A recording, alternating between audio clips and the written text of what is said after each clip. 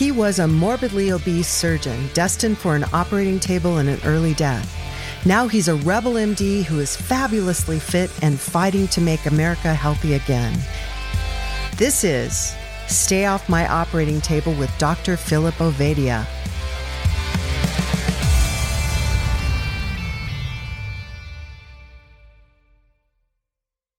And, well, according to the little thing up there at the top, we are live. Hey, folks, it's the Stay Off My Operating Table podcast. We have today the greatest excuse for recording late in the history of podcasts. I got an email from Phil about an hour and a half ago that said, hey, I have to do emergency heart surgery. Is it okay if we push the podcast back an hour? And I got all pissed off and said, I can't believe he's postponing our podcast just to save someone's life. But I'm understanding. So I said, yeah, sure. That's fine, Phil. So how'd it go? Everything went well. Glad to say. It just occurred to me as I asked that there's really only one answer to that question. Hopefully. Lost the patient. That's why I got through early. Okay.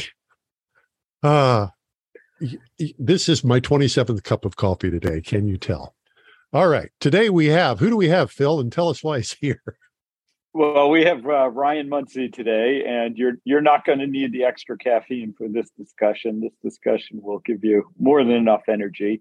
I met Ryan a few months ago when I was speaking at a event, Momentum in the Mountains, in the western mountains of Virginia, and Ryan was there, and Brian has his own podcast and had all of the speakers from the event on the podcast.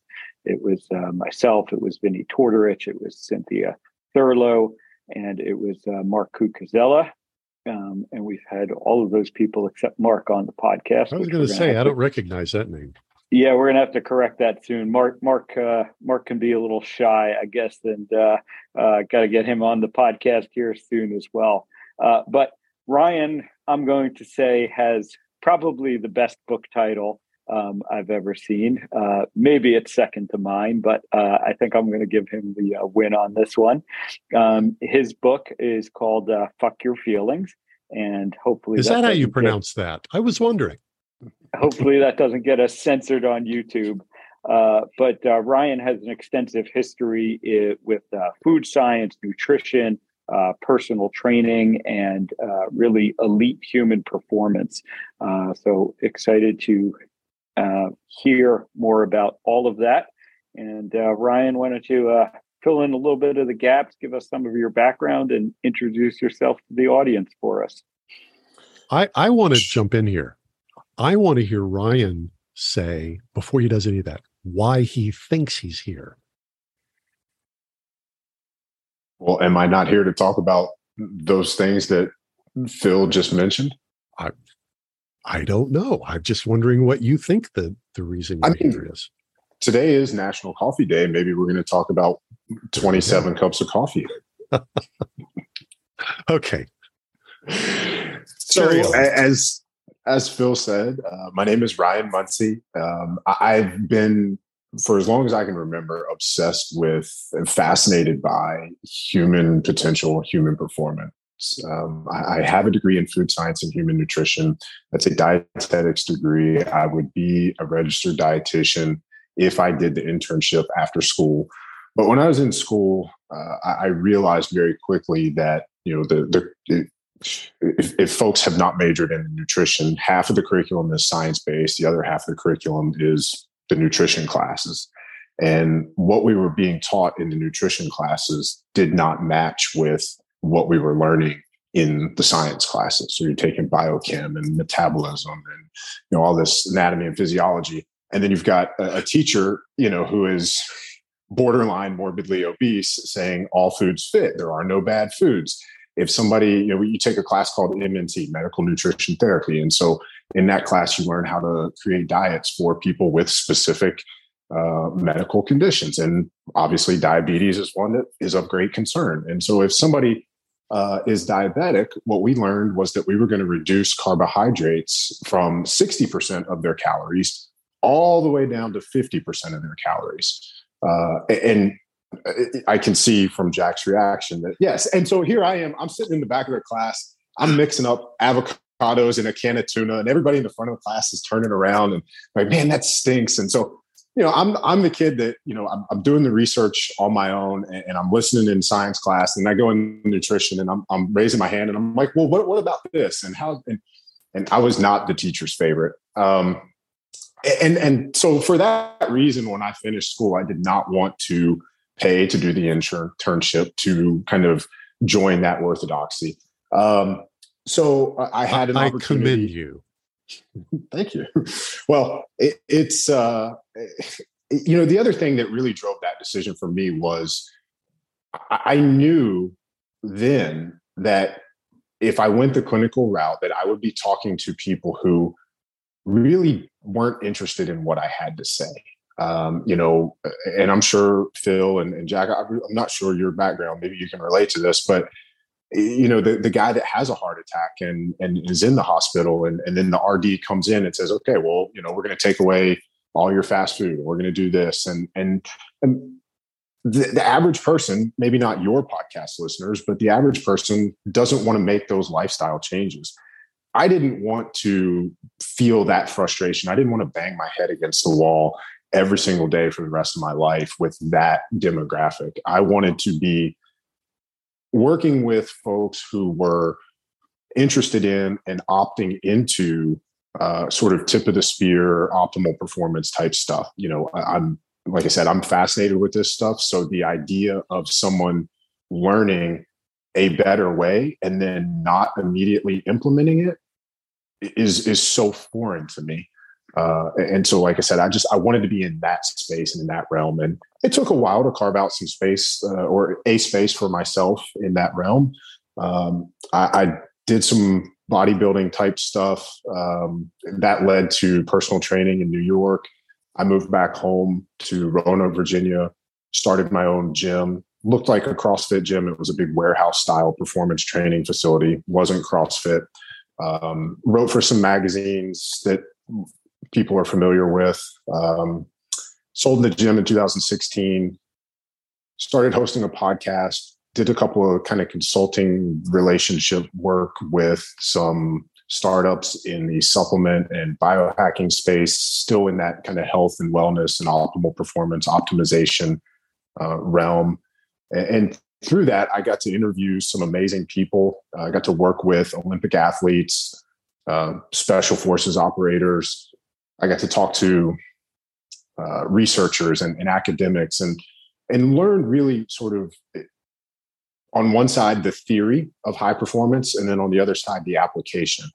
And as I was losing my fascination with being in the gym, it was similar to what frustrations I was just talking about, where even in that setting, you'd have people come in on Monday morning and they're saying, well, Ryan, I know we have a plan, and, I fell off the wagon, and, it's Monday. I need to undo the damage that I did over the weekend. And I started to become more fascinated with that question of, why are your actions not aligned with the goals that you come in here and tell me that you want? The psychological side of behavior change and performance really started to fascinate me more than the X's and O's of strength and conditioning. I'm going to ask you to repeat that question you had for yourself, because that's a profound question. That I'm more fascinated, or I became fascinated with why people's actions didn't match or align with their goals. And that's actually how I signed most of my books. I don't know if Phil has the one that I signed for him, but so the book is called Fuck Your Feelings, and we can get into some of that as the discussion goes, but really what I want for people is turn that question into a statement. And I signed the books. May your actions always align with your values and goals. That's all I want for people. And the book is a user's manual to help people understand what's going on between our ears. because we're not given that. You've got a user's manual for your phone, your computer, your dishwasher, but nobody gives you one for the, human mind and body.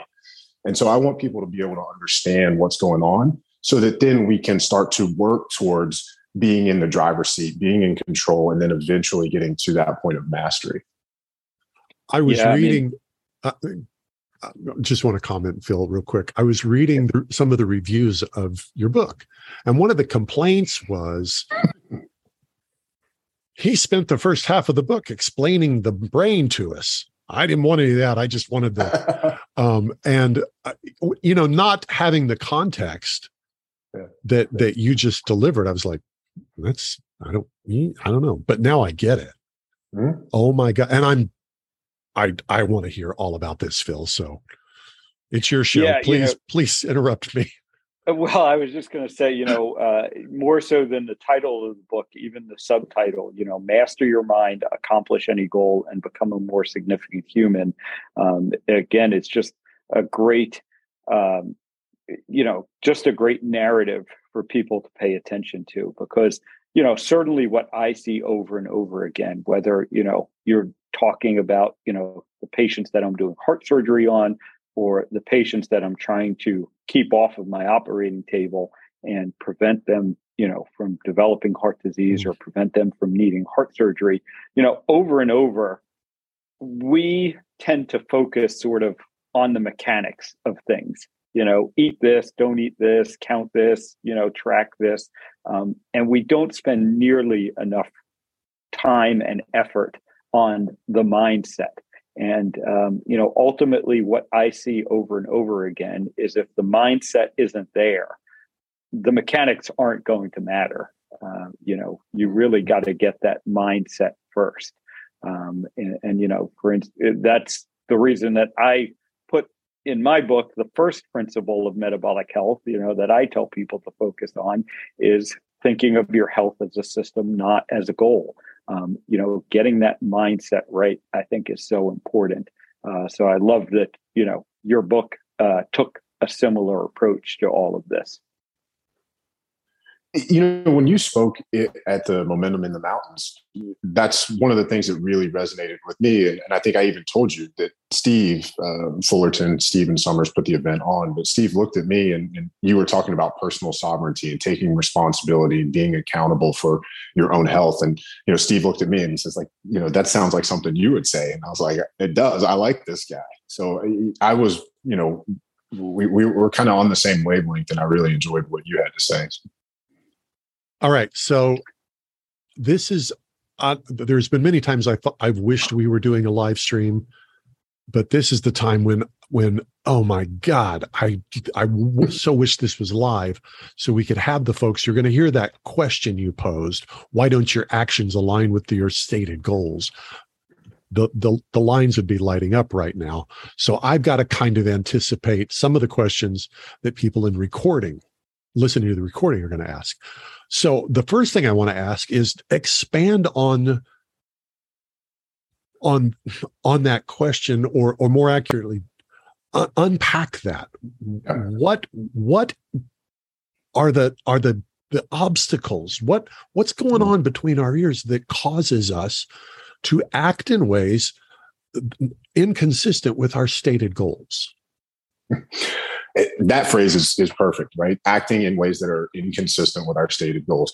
So I'm going to explain a little bit about where the title came from and get into some of he explained how the brain works complaint. So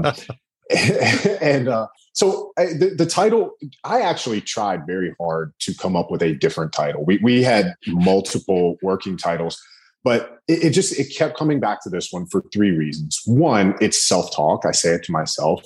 Two, it's great marketing. If you are walking, and look, you got to sell books, right? If nobody reads it, it doesn't matter what's in it. It's, kind of like what Phil said with the mechanics. If you're not doing it, it doesn't matter how great the mechanics are. And so I've got to get you to stop scrolling on Amazon, or I've got to get you to stop walking in a bookstore, and then you pick it up. Okay. Now the subtitle, okay, you're interested and you're going to read it, right? Well, and the third reason is the answer to your question. The thing that really gets in the way of acting congruently with our goals and values are our feelings. And so if we get into some of this research, there's a cognitive behavioral, I forget his full title. Antonio Damasio is a guy's name. Super smart guy, studies the brain, had a patient who had a tumor on the ventromedial prefrontal cortex. And when the tumor was removed, he lost the ability to make simple decisions. And so this was the patient that led Damasio to his discovery that a large percentage of our feelings, or I'm sorry, a large percentage of our decisions are made based on how we feel in that given moment. So this patient, Elliot, was unable to decide, where we want to go for lunch or what he wanted to wear that day. And the number that Damasio gives is 95%. So 95% of our decisions are made based on how we feel in that moment. And I've had people challenge that, and they say, well, it's marketing 95, how do you know? Right. And it's, that's an N equals 1. Well, look, It could be 80, it could be 85, it could be 75. The bottom line is an overwhelming majority of our decisions are made based on how we feel right then. And so if we take that and we overlay that onto large goals, life goals, the bigger the goal, the longer it's going to take to realize that goal, right? And that means the bigger the timeline, the more micro decisions along the way that have to go right, that have to be aligned with the thing that you're saying. I always use the example of an Olympic athlete because the Olympic Games only occur every 4 years. And you don't just say, hey, I'm going to compete in the next Olympics, right? Most Olympic athletes start at 8, 10, 12, very young age. And they'll train for 5, 10 years before their first games. And if they're lucky, like if you're a Michael Phelps, you get to, 4 or 5? Let's call it 5. That's 20 years as an Olympian, plus 10 years of training before you got there. That's 30 years of showing up every day, doing the workouts, eating the foods. And everybody sees his diet. They're like, oh, I'd love to be able to eat 10,000 calories a day. Trust me, you wouldn't. I have to eat 4,000 calories a day, and it's a pain in the butt, right? You don't want to eat that many. And so again, like it's all of those. But you do that because you eat the 4,000 calories. That's a pain in the butt because it's consistent with do what I need to do. Long-term goals that you have. Okay. Absolutely. And so again, just kind of coming back to how feelings drive our decisions. The next step in this is understanding. So, okay, if a majority of our feelings, I'm trained as a scientist, I think like a scientist. So I read that, I find that out. Okay, well, this is the thing that's driving a majority of our decisions. Well, what really are feelings? I mean, we think we know. We could give examples of feelings. But what was really fascinating to learn was that neuroscience defines feelings as a mental experience of a physiological state. Mental experience of a physiological state. Well, as we've already established, I come from a background in health and wellness and fitness. I know how to change my physiological state instantly, right? So right away, we've got a clue. If you can change your physiology, you can change your mental experience. So if I put 30 seconds on the clock and say, you guys have to do as many burpees as you can in 30 seconds, your physiology will be different in 30 seconds. And your mental state will also be different. Now, I can guarantee you that. Right. And that's that I always use. I mean, look, when we give examples, we try to go to an extreme to make the point, right? But the thing to take away from that is movement is something that can change physiology and it can help us shift our states, right? And so part of the book is explaining, these tools in the toolbox that we can use to shift our state in the acute moment. I think of states as weather, and then traits. These are long-term, characteristics, qualities of a person, like climate, right? And so if we can shift there are certain tools, something like meditation, for example, that can be a state shifter acutely, but also chronically has a positive impact on the brain, right? We know that people who meditate for their entire life are spared age-related temporal mass loss above certain ages, right? So these are things that we're looking for tools that both shift state and positively impact traits. Not just saying, oh, hey, let me chug a Red Bull and change my state. Phil, yeah, very. You better jump in here because insightful. I'm gonna just dominate the questions otherwise. So, do you think that there are feelings, or some feelings, I guess, more powerful or more important than others? And I'm certainly thinking around fear. And what I find over and over again is, one of the big reasons that people don't succeed is because of fear. But it's interesting that sometimes they're afraid of failing, and other times they're afraid of succeeding. And both can certainly get in the way of success. But I would love to hear your perspective on, are there some feelings that I guess are more of a barrier than other feelings? Sure. And before we get into specific feelings, I think it's worth taking a step back and just, throw in that disclaimer in that, feelings aren't inherently bad, right? Feelings have survived evolution because they serve a purpose, right? It's a dashboard light. It's saying, hey, put your attention over here. There's something going on. The problem is it's a self-regulating system. And as we've seen, any self-regulating system has problems not overstepping its bounds. So what we want to do is we want to bring awareness to our feelings. You're going to have to open that one up. It's a self-regulating system, and that causes problems. Please unpack that for me. Well, we'll change the context of the conversation, right? And let's say the government was entirely self-regulating and they didn't have to answer to anybody. They just do whatever they want. Okay.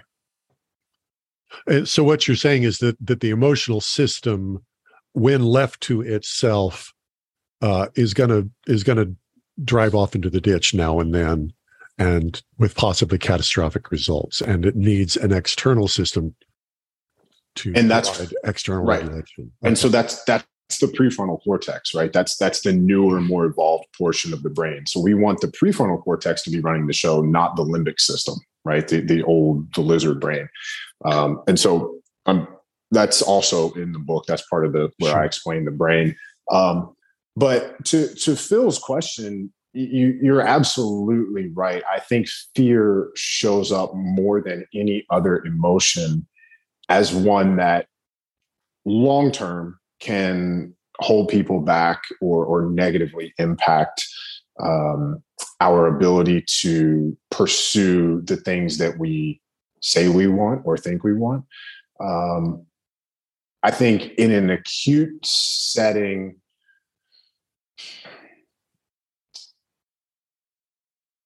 there's an old marketing adage that people will either move towards pleasure or away from pain, right? And in the moment, most people will choose what they want right then more than what they want most. And so if you are tired, if you've had a really long day, if you're drained, if it's been a tough week and you come home on Thursday night, the easiest thing to do is lay on the couch, put on the TV, turn off your brain, scroll on social media, eat the easiest thing, right? The hardest thing to do is to not turn on the TV, to cook a healthy meal, to food prep for the next day, to do all those things that we really don't want to do, right?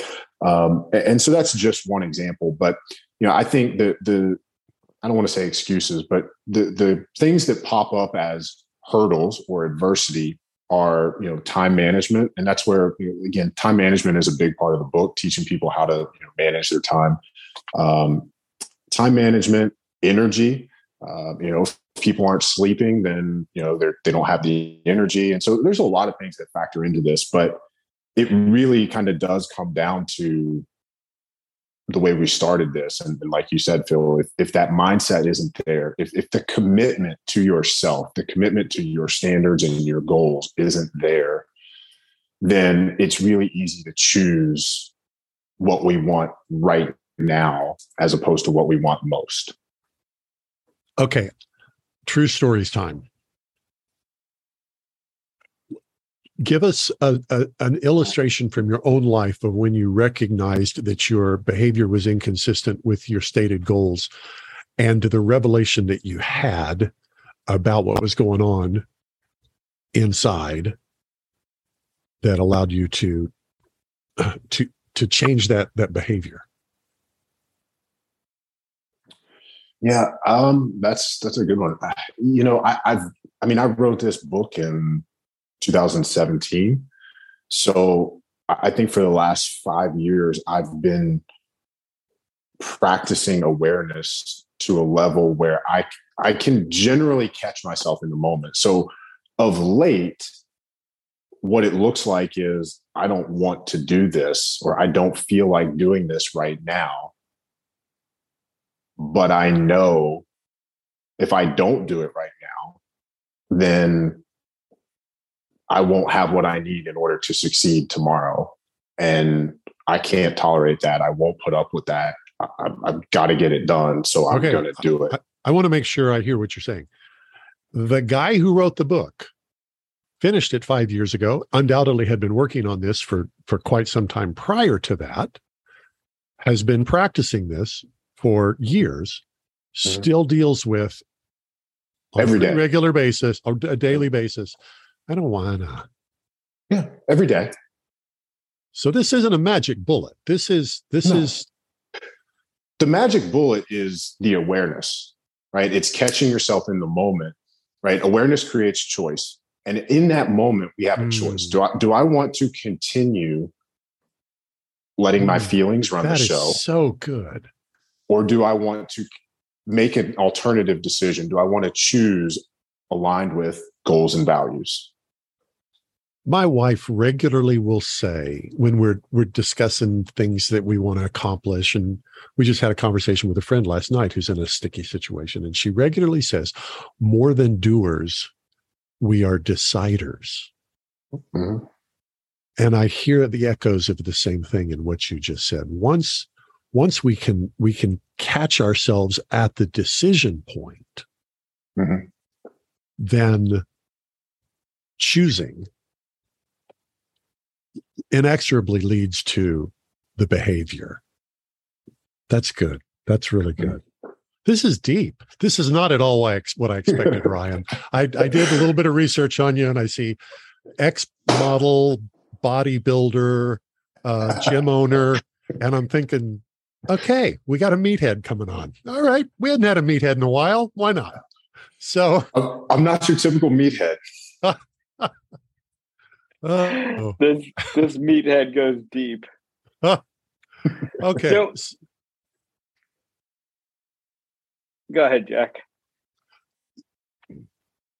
I want to go back to Phil's initial question about the emotions that end up being hurdles.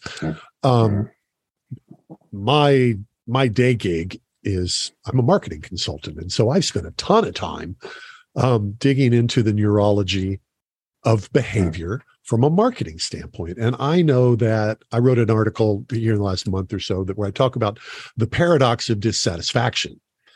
Satisfaction is mediated by serotonin. Happiness, which is not the same thing neurochemically as satisfaction, is mediated by dopamine. As it turns out, dopamine is a far more enjoyable experience than serotonin. The way I illustrate that is the dopamine experience, which is what we really call happiness. You can trigger that with a shot with cocaine. Cocaine, it triggers the dopamine system. And to compare that with serotonin, nobody ever robbed a liquor store to feed a serotonin habit. So those are the positive sides.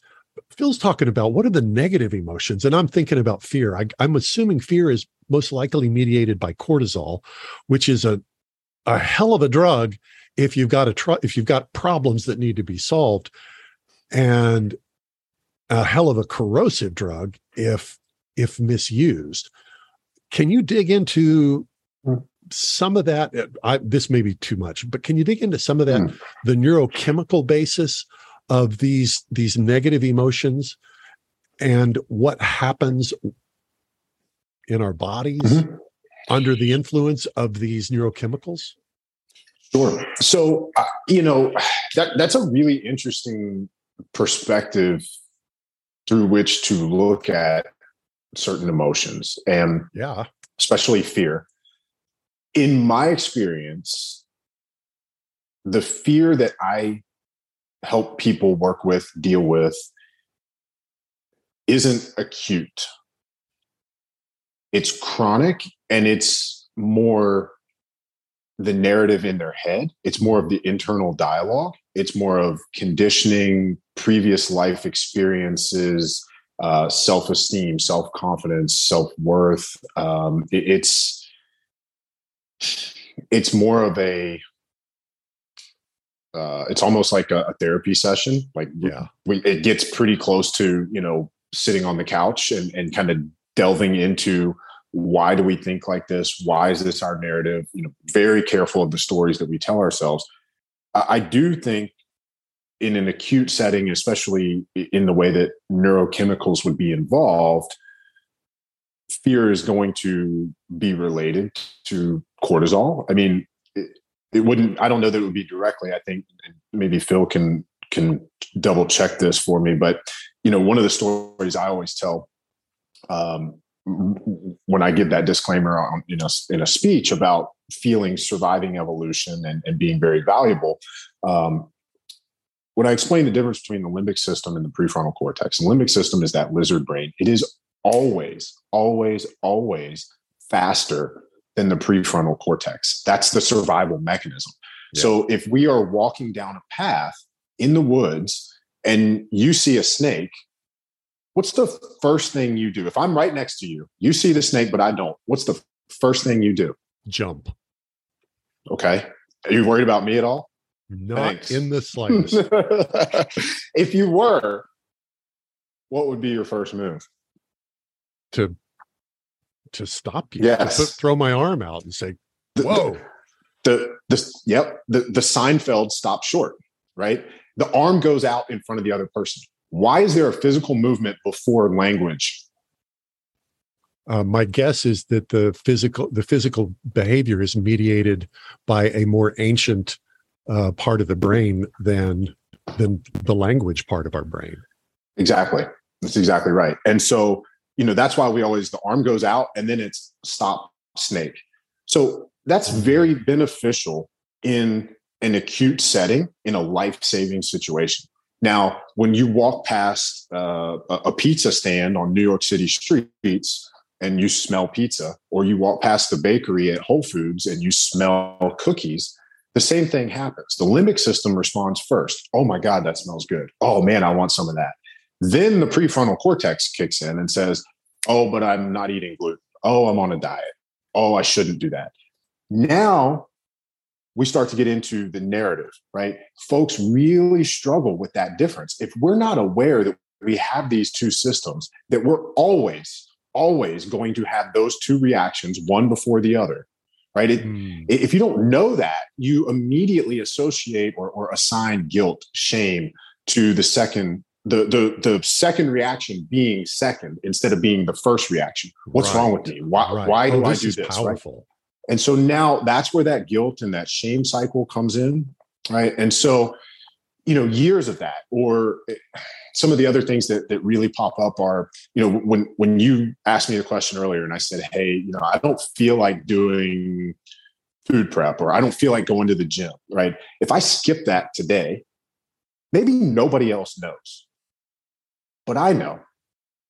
And that starts to erode my self-confidence. Right. What it really does is it erodes my trust in myself. Yeah. Right. The ability to trust ourselves is kind of the same thing as self-confidence. A lot of people come to me and they say, hey, I want to be more confident. I want more self-confidence. Understanding that the way we build self-confidence is the same way that we would build trust in somebody else. If I want you to trust me, I need to follow through on some things. I need to tell you I'm going to do some things. I need to show up. I need to do what I say I'm going to do, right? So if we fail to do that for ourselves, we begin to erode our trust, our self-confidence, right? Our trust in ourselves, our self-confidence. The more that happens, the more that spirals, right? And so to your question about fear, I've found, again, this has been my experience, that a majority of the people I work with, it's more of the chronic narrative, internal dialogue stuff, not the, oh shit, there's a snake, I've got adrenaline and then epinephrine and then cortisol and all that neurochemical stuff. So I'm guessing, I'm sorry, Phil. Sorry. I was just going to ask how pliable you think that is. How, what capacity do people have to change? Can you really train yourself on that, I guess? Because as you said, this is, limbic system stuff that we're dealing with. This is millions of years of evolution. How much control do we ultimately have over it? Well, and so the work is not in changing the limbic system. The work is in the awareness, right? It's understanding that is how the limbic system works. Like you said, it's got millions of years of evolution. That's how we're wired. So it's once we understand that, hey, we're wired to do that, that's normal. It's natural. There's nothing wrong with that. Now we start to get into the assigning meaning portion of it, right? And that's very pliable. That's neuroplasticity, right? We start to, again, it's awareness. You bring awareness to that thing that is happening, and then you just make a choice. Hey, do I want to continue to do it the way that I've always done it? Or do I want to look for a more, so we always try to use developmental phrasing. So instead of saying like good, bad, or better or worse, like let's look for a way of doing this that better serves my goals and values, right? Instead of saying, is a potato good or bad, how can a potato be used, or how can we fit potatoes into, our plan, right? Less of like that binary blanket statement thinking and more of the developmental phrasing. But to your question, the limbic system, that lizard brain stuff, we're not going to change that. We just have to bring awareness. We have to understand that that's how it works, bring an awareness to that. And then the other side is extremely pliable, extremely neuroplastic. And with enough awareness and enough work, I think anybody can accomplish that or achieve that. And I think in extreme cases where you've got, extreme trauma, really horrible events, you're going to need to work through that with a professional, and there, may be more steps to that than, what we're talking about here. Okay. So, it occurs to me that this whole idea of recognizing that we've basically got these these sections of our brain that are developed over different time periods. And first of all, that's an extremely powerful concept. And I think it's tremendously powerful to just accept, hey, my lizard brain is doing exactly what it's supposed to do all the time. And I have the ability to override those instinctive, visceral reactions if they do not serve my long-term purposes. I love that whole concept. Now, that leads naturally to this problem that anybody who's worked with trying to become more self-aware faces, is there's all kinds of shit that's going on that we're just not aware of. And oftentimes it takes a hammer between the eyes to go, oh, look at how I'm thinking. So the question that I've got that's coming up through all this verbiage is this: do you have a method or a technique or a practice to help us individually kind of wake up out of that darkness that we're in and recognize what are the signs and symptoms that there's something going on where we're making an unconscious choice when we need to be making a conscious choice? Does that make sense? Is that question? Yeah, I think I know where you're going with that. I think, I mean, first of all, everybody's stuff is so unique and varied that it's almost impossible to give a prescription that works for everyone. Yeah. But I know this is going to sound like I'm saying the same thing over and over again, but it really comes down to awareness. And so the practice is learning how to sort of assume this witness perspective. Start to think about, how are other people seeing me? How am I moving through the world? How am I impacting others? Even asking that question, are my actions aligned with my goals?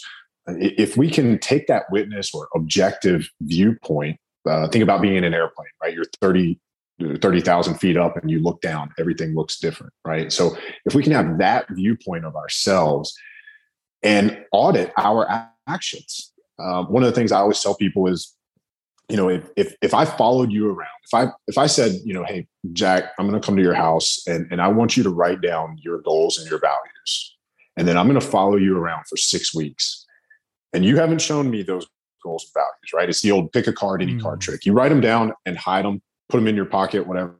I don't see them. I follow you around for 6 weeks and I audit your actions and how you spend your time.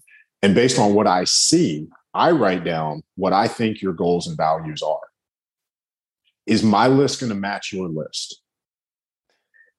And if your actions are aligned, if you're choosing to spend your time in a way that is congruent with those things, chances are, maybe I use a different word, but chances are I'm going to be pretty close, right?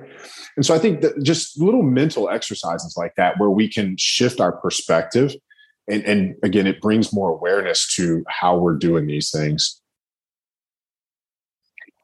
How big a problem do you think it is that people may not even, I guess, know their goals for real? Yeah. Like oftentimes they'll say my goal is, whatever, but that's not really their goal. They're just sort of saying that, or they're telling themselves that, even, when it comes to health, everyone says they want to stay off my operating table, but, how many people actually want to, stay off my operating table and are, kind of behaving or taking action in such a manner? I was trying to flip through the book. There's a statistic in the book, and I don't remember the numbers, but to your point, very few people set and achieve goals. I think the number is 6%. And the way that works out is, I think only 30% of people actually set goals, and then 20% achieve the goals that they set. 30, yeah. Right. So 20% of 30 ends up being like 6% of the total population, right? So, and if that's wrong, then it's the other way around. But it's about a quarter, right? And so the values thing is very intriguing to me too. When I go to an organization or a team and I'm working with them, I'll have everybody, I'll say, raise your hand if you can tell me the core values of this organization or this company. Most people's hands go up. I'll say, okay, cool. Leave them in the air if you can tell me your core values as an individual. Hands go down. Usually 1, 2, maybe 3 people, depending on the size of the room. It's single-digit percentages where folks have thought about who they want to be, how they want to be, how they want to move through the world, what they want their legacy to be. Other cues that I'll give people for questions, if people are talking about you, what are the words that you would want them to use to describe you? Right. That's kind of how we get to what our values are. And if we haven't figured those out, if we haven't identified and defined those, just like with goals, it's hard for me to feel like you could have direction in life without knowing who you are and who you want to be, how you want to be. And goals come kind of secondary to that, right? So we kind of have a loose trajectory, and then it's, okay, here's the specific goal, and here's another goal. And then we start moving in that direction. We start working towards that. And again, without that, you might as well just be a raft in the middle of the ocean with, no map and no sail. This is not at all what I thought this conversation was going to be. This is fantastic. So this may take us a little bit astray, but it's something I've been chewing on for a long time. Do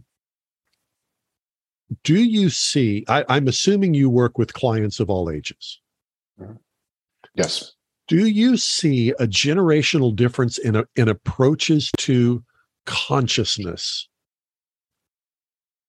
In other words, are old farts like me more likely to be aware of X, whereas 20-somethings are more likely to be aware of Y? Or is this like a universal human condition, at least in terms of generations? It's a really intriguing question. When it comes to consciousness, I think folks who are into it, it's one of those things where it doesn't matter what walk of life you come from or how old you are. Consciousness is one of those things that it's consciousness, right? It is a little out there. It is a little deep, heavy, woo-woo. I love it. We've got a woo-woo meathead. This is just, that's going to be the title. Ryan Munsey, woo-woo meathead. I love it. My wife is going to love this one. I don't know that the approaches to or the thoughts around consciousness are different based on generation. I think a lot of the you're not getting a different quality of pushback if you've got a 20-something versus a 60-something. I guess that's what I'm asking in terms of this coaching to, hey, be aware, wake up, be conscious. No, I think when people come to me, they're ready and they want what we're going to work on. And I mean, we're pretty clear up front, hey, like, we're going to, sure, we can tweak your diet. We can optimize your workout plan and we'll work on, time management. But, the internal dialogue, the narrative, why are you not training your people the way you need to train them if you're a CEO? Those types of things people are ready for that. Or otherwise, I don't think they're coming to me. So there's not really pushback there.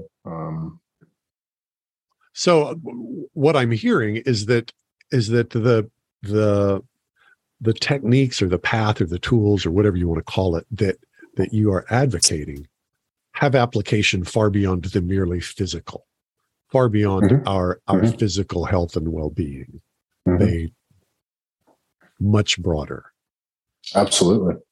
Phil, what was the moment for you where you were suddenly aware?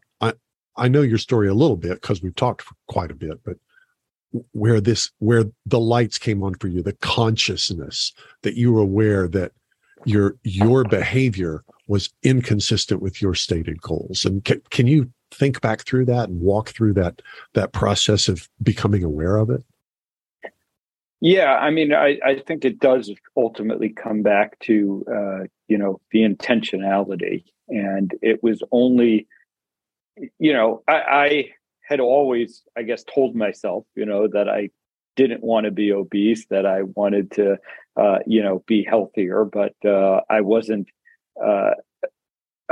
truly, I guess, committed to that. And I wasn't, my actions weren't in line with what I was saying ultimately, because, while I would maybe pay a little better attention to my diet and do a little bit more exercise at times, I was never fully committed to that.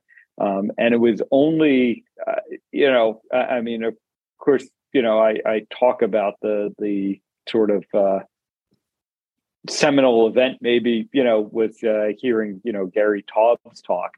But what I really realized in retrospect is, it wasn't so much that I happened to hear Gary Taubes talk.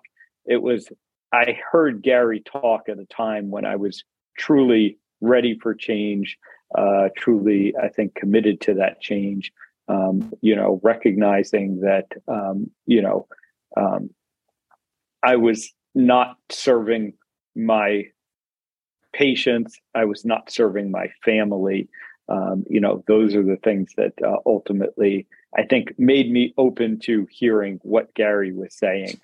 And, one of the things I realize in working with people, now is that if they're not ready to hear it, you're not going to change their mind. They have to be ready to hear it. And so, probably very much similar to the way that, the people that find Ryan and start working with Ryan, they have to be ready. It doesn't just happen sort of by accident that you come across Ryan. And in a similar way, the people that I work with in my practice find me. So I think there's something, very much to be said about that.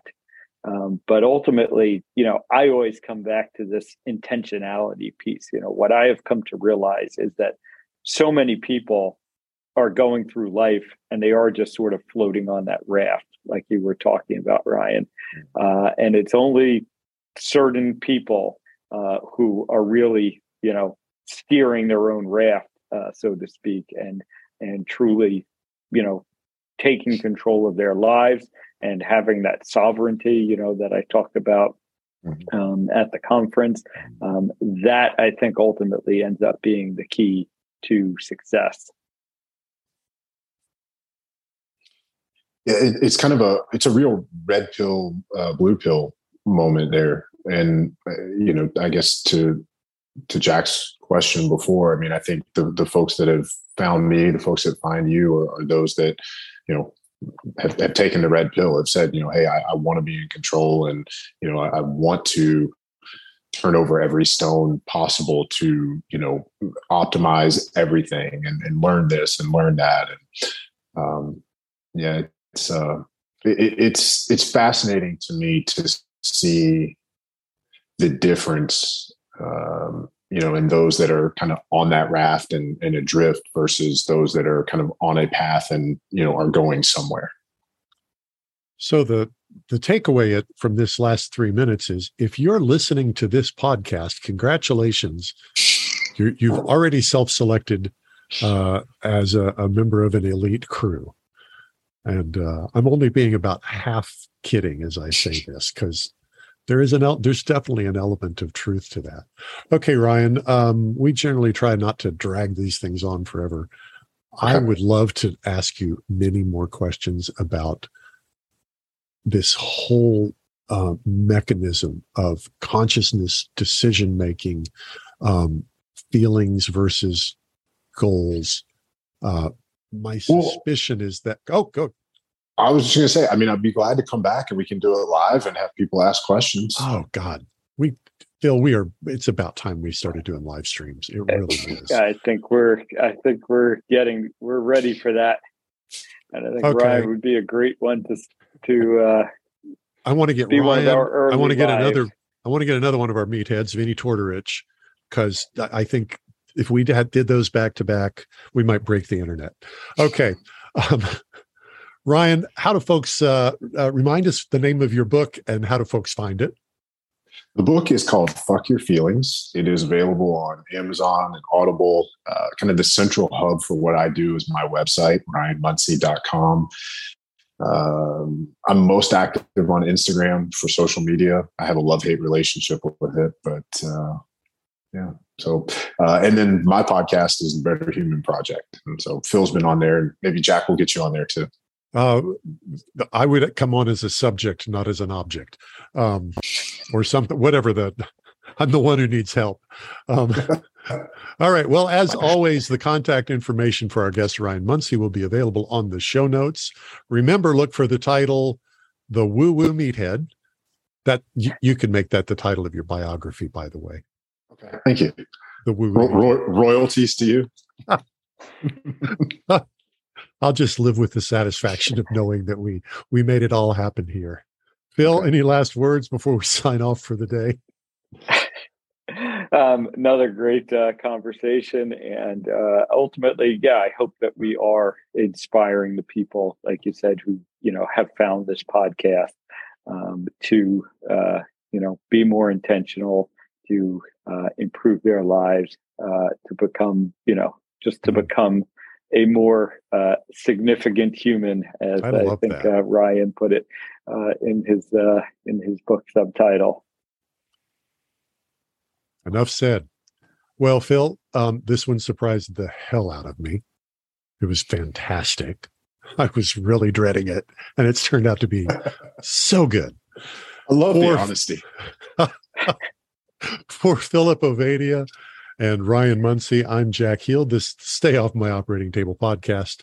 Follow Dr. Phil, yes, our Dr. Phil, on Twitter at iFixHearts. His website is ifixhearts.co. I would encourage you to check that out and find out where he's got a test on there where you can kind of evaluate yourself for your own metabolic health. And then check out his practice, his online practice at ovadiahearthealth.com. And we'll talk to you guys next time, and hopefully live on a live stream here pretty soon. Chances are you wouldn't be listening to this podcast if you didn't need to change your life and get healthier. So take action right now. Book a call with Dr. Ovadia's team. One small step in the right direction is all it takes to get started. Contact us at ifixhearts.com/talk. That's ifixhearts.com/talk.